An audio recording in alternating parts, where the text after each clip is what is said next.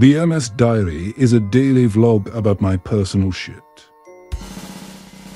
This is the MS Diary for Friday, December 1st. No. Obviously, it's the Christmas very first already. Friday of December, so celebrate that.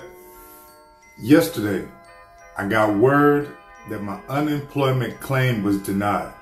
I will not receive my unemployment check, and the reason is I'm disabled. I'm legally blind. I'm not an employable person according to the unemployment official.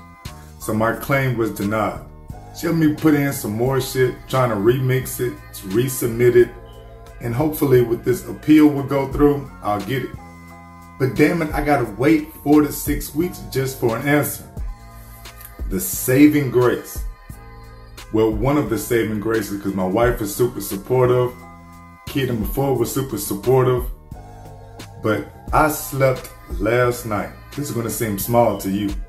I slept last night 2 times for 3 hours. Yes! 2 times for 3 hours. I didn't have to get up every hour or hour and a half to go to the bathroom. I'm waking up with a whole new sense of energy, and I feel like I can handle this sense of urgency. Y'all wish me luck, because I try to come up with the money to pay these bills. I gotta get the healthcare money.